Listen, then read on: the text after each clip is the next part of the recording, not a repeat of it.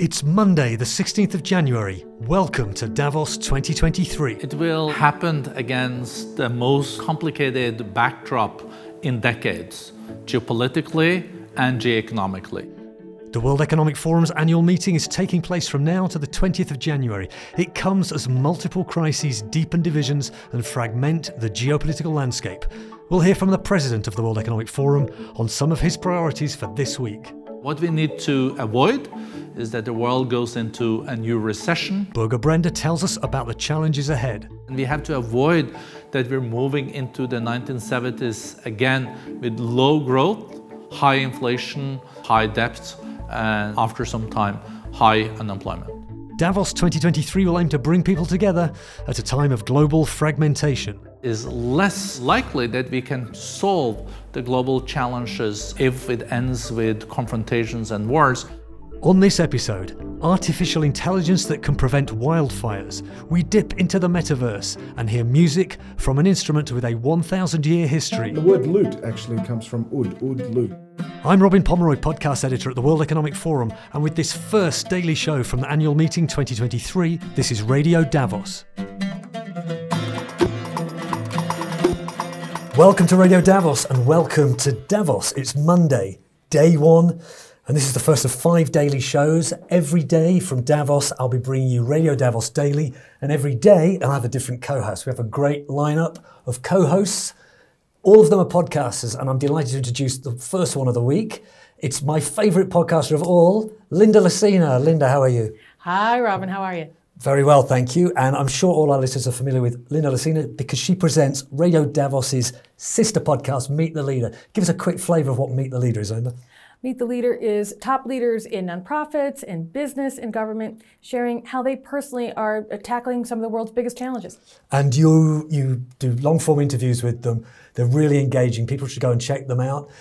Now, you and I were both sat in this room half a year ago in May, which was the first in-person Davos since the coronavirus, and you did dozens and dozens of interviews, and you've been putting them out as Meet the Leaders in the weeks and months since that. I mean, can you give us a flavour, just tell people which should they go and check out? They're all available online. Absolutely. We talked to Ray Dalio, the founder of Bridgewater. He talked about triggers in history that can tell you where the next crisis is coming from. Very apropos for our meeting today. So. Absolutely. Yeah. We talked to nonprofit founder Lindoe Matladi, who runs a nonprofit Africa Teen Geeks, which shows how entrepreneurship can transform Africa. And also we learned from the people who had really unique jobs, like Tencent's Chief Exploration Officer and Volvo Group's Chief Purchasing Officer, how these really unique jobs give people a really unique insight into different technologies and how business is transforming.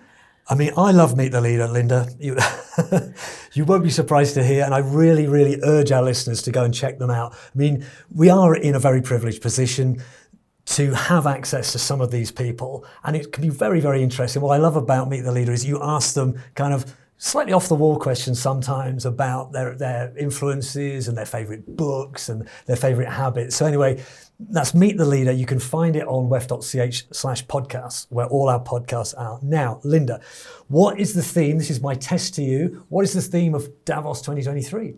It is cooperation in a fragmented world. Cooperation in a fragmented world. Well, let's hear one of the people best placed to tell us what to expect this week is the president of the World Economic Forum, Børge Brende. Our colleague Beatrice Di Caro caught up with him a few days ago. Here's what he had to say.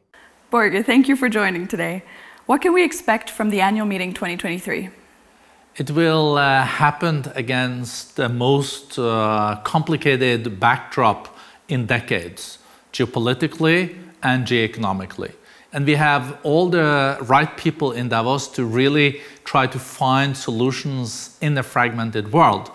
We have 1,700 of the leading business people. We have almost 400 public figures, ministers, head of states, and also civil society. And what we need to avoid is that the world goes into a new recession.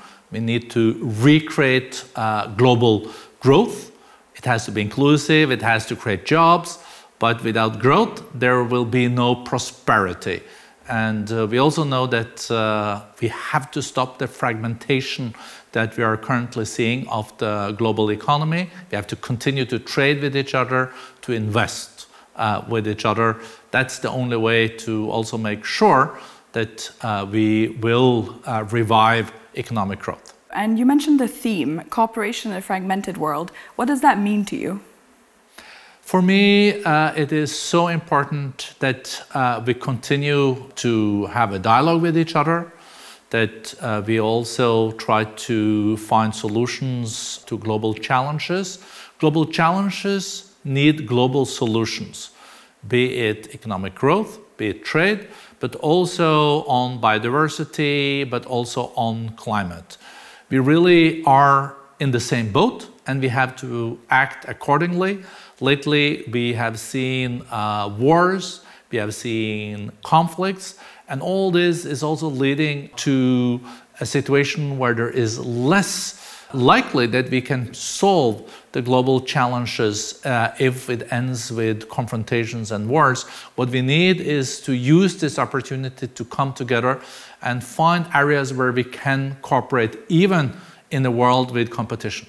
And what are you most looking forward to in terms of sessions, speakers, themes? What excites you the most about our program? So there's so much happening in Davos. There are more than 400 official sessions, and then there are so many other sessions.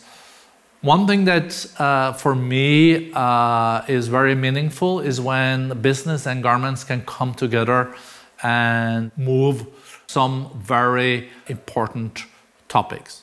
I'm looking forward, for example, to the meeting again with the First Movers Coalition.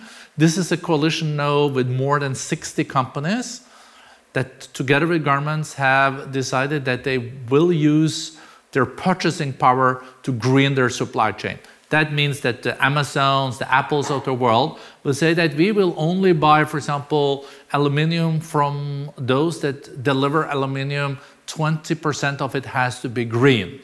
Or they say that we will only buy fertilizers that is also produced by green energy, or they will use the same purchasing power when it comes to, for example, air travel or how you transport goods on the sea. So this is, for me, really at the core of what the forum is so critical at doing, is public-private cooperation in making sure that this can benefit the whole world.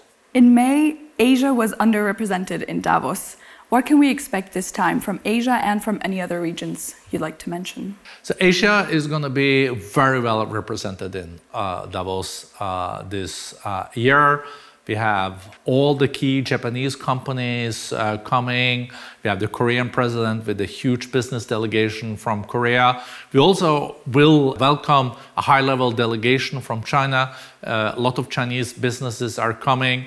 We also have key leaders from the Philippines, Vietnam, Singapore, Malaysia, and Indonesia. Many people say that this is Asia-centric. What I would say is that at least this is going to be a huge Asian footprint in Davos this year, including several Indian key cabinet ministers and a business delegation from India that is very, very consequential. On a related but separate note, what are you most optimistic about for 2023? There are a lot of challenges this year. It is a very complicated geopolitical and geo-economic situation. The world orders, you could see, is between orders. We don't know what is coming. But at the same time, we do see some cooperation again taking place. It was a major breakthrough when the US and China decided at the Bali G20 meeting to restart the cooperation on climate change. And I think there is hope that also with the lifting of COVID restrictions now in China, that we will see a more global growth coming at the end of this year and in 2024. But this also is very much depending on the possibility to then again start to trade and invest.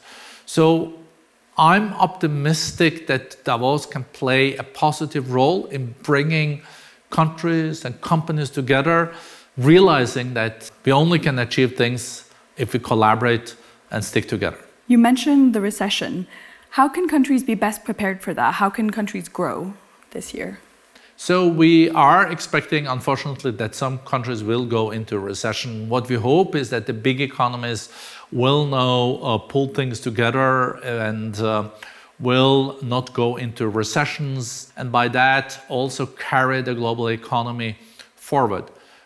Because without growth, we will also see less prosperity, less jobs, and we have to avoid that we're moving into the 1970s again with low growth, high inflation, and also high debt, and after some time, high unemployment. Looking forward in 2023 with COP28, what should countries and the world do to prepare for COP28? Are there any actions they should be prioritizing? The COP28 is crucial. It is very important that we are prepared for the climate change that is coming by also adapting to it. Adaptation is also very important that we are able to finance all the pledges made in Glasgow and also in Sharm el-Sheikh to make sure that the developing countries and emerging economies are ready to invest in adaptation, but also in the necessary mitigation, because we have to reduce the amount of CO2 gases being emitted. So the COP28 in the UAE, Abu Dhabi, will be critical on the financing side, but also on putting the new technologies to work for the environment. We will, in the coming 5 years, probably see a tripling of the amount of solar available. And solar will be more important than coal is today, and it's in many cases more affordable. So the COP in the UAE, where we're also signing an MOU in Davos when it comes to collaboration between the World Economic Forum and the UAE government on the COP, will be very important, this COP, to also unleash all the new technologies working for then leapfrogging breakthroughs that can also be very important when it comes to also CO2 mitigation. Just let's face it, 10 years ago, solar was 10 times as expensive as today. 10 years ago, wind was 7 times more expensive than today. So by investing in these new technologies, we have seen major breakthroughs, and the renewables are now in many ways even competitive when it comes to pricing. These breakthroughs have to continue if we're going to meet the net zero target by 2050. What are 3 things that you'd say leaders need to do or integrate for 2023? How can leaders prepare for what's to come? Leaders have to secure more cooperation globally and also domestically. Leaders have to take real leadership when it comes to inclusion and climate change. And leaders also have to come together and continue to trade and invest in other countries, but also domestically. That's the only way to make sure that we revive growth in the years to come. If I could add another question, if there's a story that you've read even in the last week or 2 that makes you hopeful for the year, if there's an idea or a story or a project that you saw even on a personal level that makes you hopeful. The challenge is now the geopolitical conflicts that we're seeing, and we're seeing a lot of people suffering. What I've seen is unfolding situation in Iran, where women's rights are under huge pressure. It's also important that we will have voices in Davos that will tell us about this situation, and hopefully we can see improvements in the year to come. We also know in the last weeks that the Taliban have decided that women cannot attend universities in Afghanistan. I hope that in Davos we can have a special focus on girls and women's rights in general, but also that every girl and every woman has the right to go to school and universities. We should not forget that many people are under and living under very dire situations in the world. And I think it's important that in Davos we send messages of solidarity to the women in Iran, in Afghanistan, and other places in the world that see that their basic rights are under threat. Borge Brende, the president of the World Economic Forum, was talking to Beatrice Di Caro, setting out the week ahead of us. We're only in day one. In fact, today's agenda is relatively calm. It goes crazy from Tuesday onwards. There are hundreds of sessions, really interesting. You can follow them all online. Linda, I mean, out of the smorgasbord that is AM23, is there anything you'd pick out? Me personally, I am really looking forward to a session that the Climate and Nature Center is putting together on the poles. There's one on unpacking the polar crisis, and it's so interesting how people, indigenous people especially, who live at the poles, have gotten a first-hand look at what adaptation is really going to do to the planet, and giving us a reality check on what we need to be preparing for when it comes to mitigation and adaptation. Yes, and that reminds me, Linda, that we'll be putting out the full audio of many of these sessions on our sister podcast called Agenda Dialogues. Some of them we'll be putting out very quickly this week, others in the weeks following Davos, because you can watch all the sessions live and on catch-up, but also if you'd rather just listen to them as a podcast, you go to Agenda Dialogues, and I'm sure that session will become an Agenda Dialogue. Thanks, Linda, for joining me on Radio Davos. Every day on this podcast, I'll be talking to colleagues at the World Economic Forum about issues, sessions and projects dear to their hearts. And the first of these today is the head of artificial intelligence at the forum, Kay Firth Butterfield. Kay, how are you? I'm great, thank you, and thank you for having me on. Well, it's so lovely to see you again. Of course, you and I recorded one of our most popular episodes of Radio Davos, must be a year ago now. With Professor Stuart Russell on artificial intelligence. So I'm always delighted to speak to you because you always have something fascinating to say. Thank you. So do look for that, listeners, if you've not already heard that one. I think I called it Rise of the Machines or something, which was a terrible title. I'm sorry, I apologise. But Kay, today you're launching a report on something very interesting to do with artificial intelligence. What's that report? What we've been doing over the last year is creating an algorithm that can predict with an 80% precision recall when a wildfire will start. And so at the moment, all the work out there with regard to wildfires is pinpointing a wildfire after it's started. But this tool is actually allowing us to predict within a 24-hour window before the wildfire starts where it will start.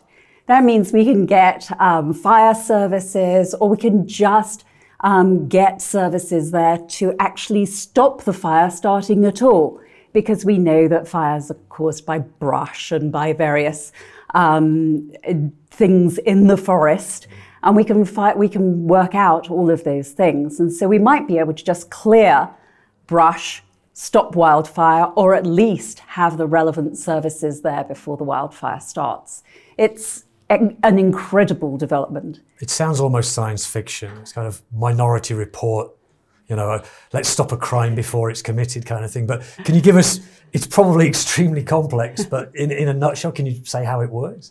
Yes, so what the algorithm does is take in about 438 different pieces of data from various geographical sources. So satellite data, ground data from forests, weather and conditions climate must data, be so important. yes, all of those things. And so, it runs the algorithm over that and produces the prediction. And we piloted it in Turkey last year, 2022, and that's how we know the accuracy of it. You might say, well, why? What's the other percentage? What's missing here? The next stage of this is going to be, how do we model humans who set fires? So we as humans accidentally, and in some cases, for example, in California, deliberately set fires. And so that's the next stage. So at the moment, it's that geographical climate data. And the next stage is the human data. We know that wildfires are becoming a bigger problem in many, many parts of the world, largely due to climate change and global warming. So people listening to this thinking, we had a wildfire near my home, wherever that might be in the world, will think, great, when will we see this technology rolled out near me? What would you say to them? Yes, certainly. So you're absolutely right. At the moment, wildfires are a huge plague to the planet. They emit in 2021, they emitted 1.76 billion tons of carbon. And of course, there's the huge damage to the environment, to property, and sadly, loss of life.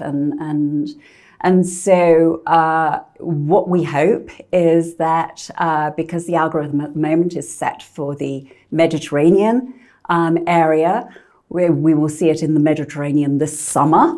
And we're already working with other geographies like Brazil, South Africa, California, Australia to see when and whether we can bring it to those areas as well. So to read this report, give us the name of it, and people can find it on our website, presumably. People can find it on our website, and the project is called very easily Fire Aid, with the AI in capital letters. I love it. Love that. Okay. Kay, always a pleasure to see you. I'm sure during 2023 we'll meet again and do more podcasts together. But for now, Kay Firth Butterfield, Head of Artificial Intelligence at the World Economic Forum, thanks for joining us on Radio Davos. Thank you so much, Robin. The metaverse is on everyone's lips, and later this week I'll take you for a sneak peek at the World Economic Forum's own Global Collaboration Village. That's a meeting place in the metaverse. Many people in Davos will be getting their own tour of this virtual world this week. I've already been on the tour, and listeners to Radio Davos will get their own glimpse. But talking of the metaverse more widely, later today the World Economic Forum is releasing 2 special reports about the metaverse. To talk to me about that, joining me here now is Kathy Lee. She's head of Shaping the Future of Media, Entertainment and Sport at the World Economic Forum. Kathy, how are you? Hi, Robin. How are you? Great, thank you. We spoke a few weeks ago about everything to do with the metaverse. You run this initiative at the forum called Defining and Building the Metaverse. And as a result of that, there are 2 reports coming out today that people should be very interested in. And the first one is called Demystifying the Consumer Metaverse. What will be in that one? Demystifying the Consumer Metaverse is an insight report that will look at all of the core components, foundational technologies, roles and paths to the economic value and growth in the consumer metaverse. And the second is a metaverse governance report focusing on interoperability. What are some of the pitfalls we need to be looking out for, and what are some of the benefits of the interoperability that we should look out for? Yeah, when we spoke a few weeks ago, you kind of had this metaphor about what we mean by interoperability. Absolutely. So the definition of the interoperability, it is founded on the ability to for users to participate across environments and technologies, for data to circulate freely and securely, for systems to exchange information seamlessly. So a very straightforward and easy to understand example is email that we're using today. The fact that I can send an email to you from my Gmail account and you can receive it on your Yahoo account is a perfect illustration of how, protocols and standards could be put in place and enable this type of interactions. That's a report coming out today about governance when it comes to interoperability. And I know you'll be working, during this year on other parts of governance. You're getting in at the start of kind of a nascent technology and bringing the stakeholders together. There's plenty of discussions about the metaverse here at Davos. So let's invite our listeners to follow those on the website, weforum.org. Kathy Lee, thanks for joining us on Radio Davos. Thank you, Robin. On Monday, people are just arriving in Davos. Things will really get going tomorrow. And the focal point of today, inside the Congress Centre here, will be the Crystal Awards and the opening concert. To explain what the Crystal Awards is, I'm going to read to you from the website. It's in its 29th year. The Crystal Awards honour exceptional artists and cultural leaders whose important contributions to society have made a tangible impact on improving the state of the world and who best represent the attitude of openness and cooperation that is the spirit of Davos. The actor Idris Elba and his wife Sabrina will receive the award, as will the artist Maya Lin and the singer Renee Fleming. You can watch the ceremony at 6 p.m. Central European Time, and immediately afterwards there'll be the opening concert, which is called I See You. It has the theme of protecting the ocean, particularly the coral reefs in the northern Red Sea. Later in the week you can hear my interview with one of the performers, Jordanian singer Farah Siraj, and on this episode I was visited here in the Radio Davos booth by renowned oud player. If you don't know what an oud is, stay tuned. The renowned oud player Joseph Tawadros and his percussionist brother James. I'm delighted to welcome to Radio Davos Joseph Tawadros and his brother James Tawadros. Welcome to Radio Davos. Oh, thank you for having us. It's delightful to see you here, equipped with your instruments.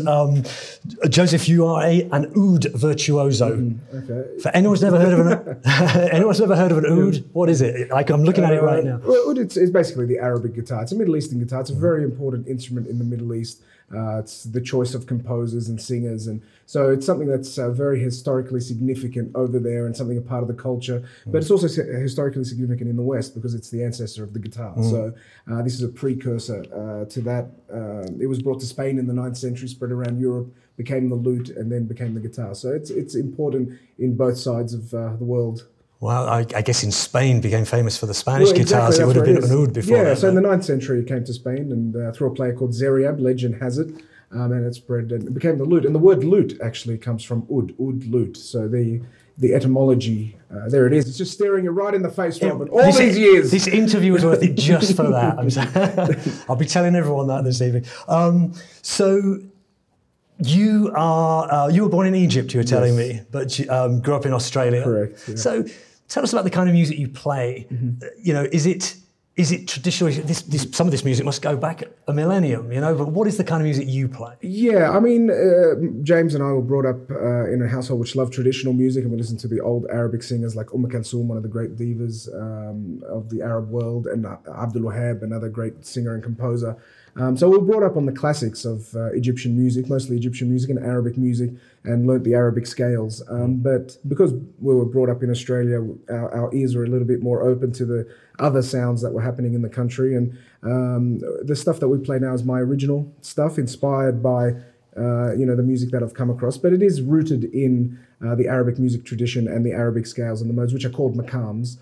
So that's where our music stems from, but it's about finding the similarities between the maqam system and the Western system. Because Arabic scales actually have notes in a scale that you wouldn't find in a Western scale. Yeah, I mean, in a simplistic way, there are notes which you don't play in classical music. Like if we look at a piano, for instance, some of the notes that are played in Middle Eastern music would be between the white and the black keys. So they don't appear on certain instruments. Even the guitar, because it has frets, those middle things on the fingerboard, they cancel out quarter tones. Whereas the oud is an open fingerboard, there isn't any frets, you're able to play quarter tones and scales with quarter tones. Same as the violins and cellos, it's an open fingerboard.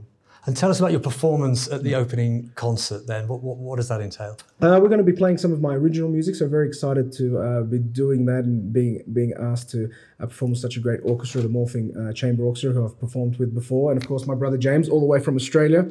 I didn't have to do so much a long trek from London, but James came all the way from Sydney to take part in the concert. And it's going to be an exciting and hopefully fresh sound for some of the people here that may not expect this music to be here. Yeah, I'm sure. James, you're holding what to me looks like a tambourine. Is that a tambourine? I guess simplistically, yes, but this is... Everything I've said has been simplistic. Yeah, there we go. This is a Middle Eastern instrument called the rek. The Egyptians call it rek, different names across the Middle East.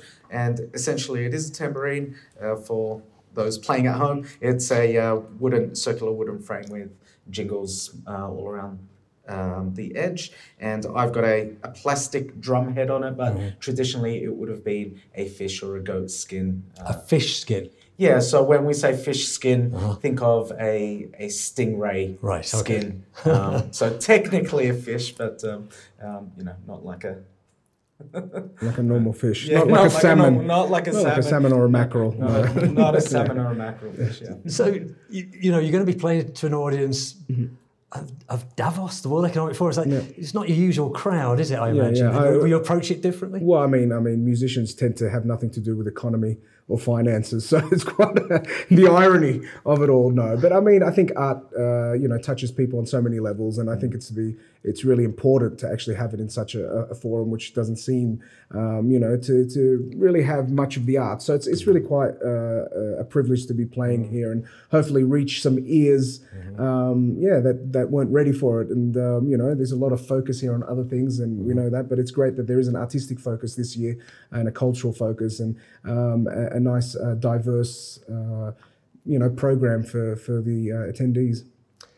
And could I cheekily ask you to play something for us? Yeah, we can play a little one. This is a piece of mine called Give or Take. It's a bit of a show piece, so got a little bit of speed happening on this one. So here is Give or Take.